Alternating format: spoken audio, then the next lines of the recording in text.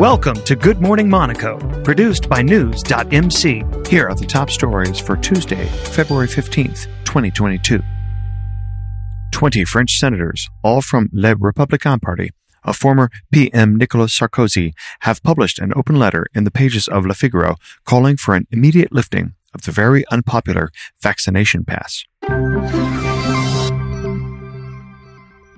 Presented in competition at the 19th International Festival of Oceanic Documentary Films, which took place in Papeete, French Polynesia, from February 5th to 13th, 2022, the documentary Alec and Albert won a special jury prize.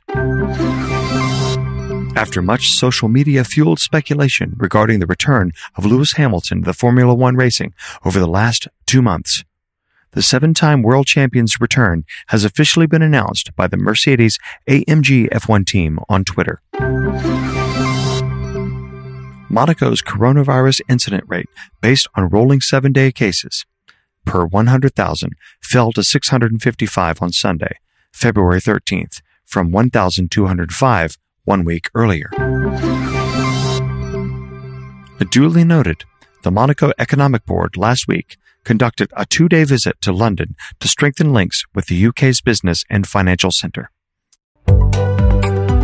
Get the latest top stories from and about the Principality of Monaco every morning, Monday through Friday. Subscribe to our free newsletter at news.mc/newsletter.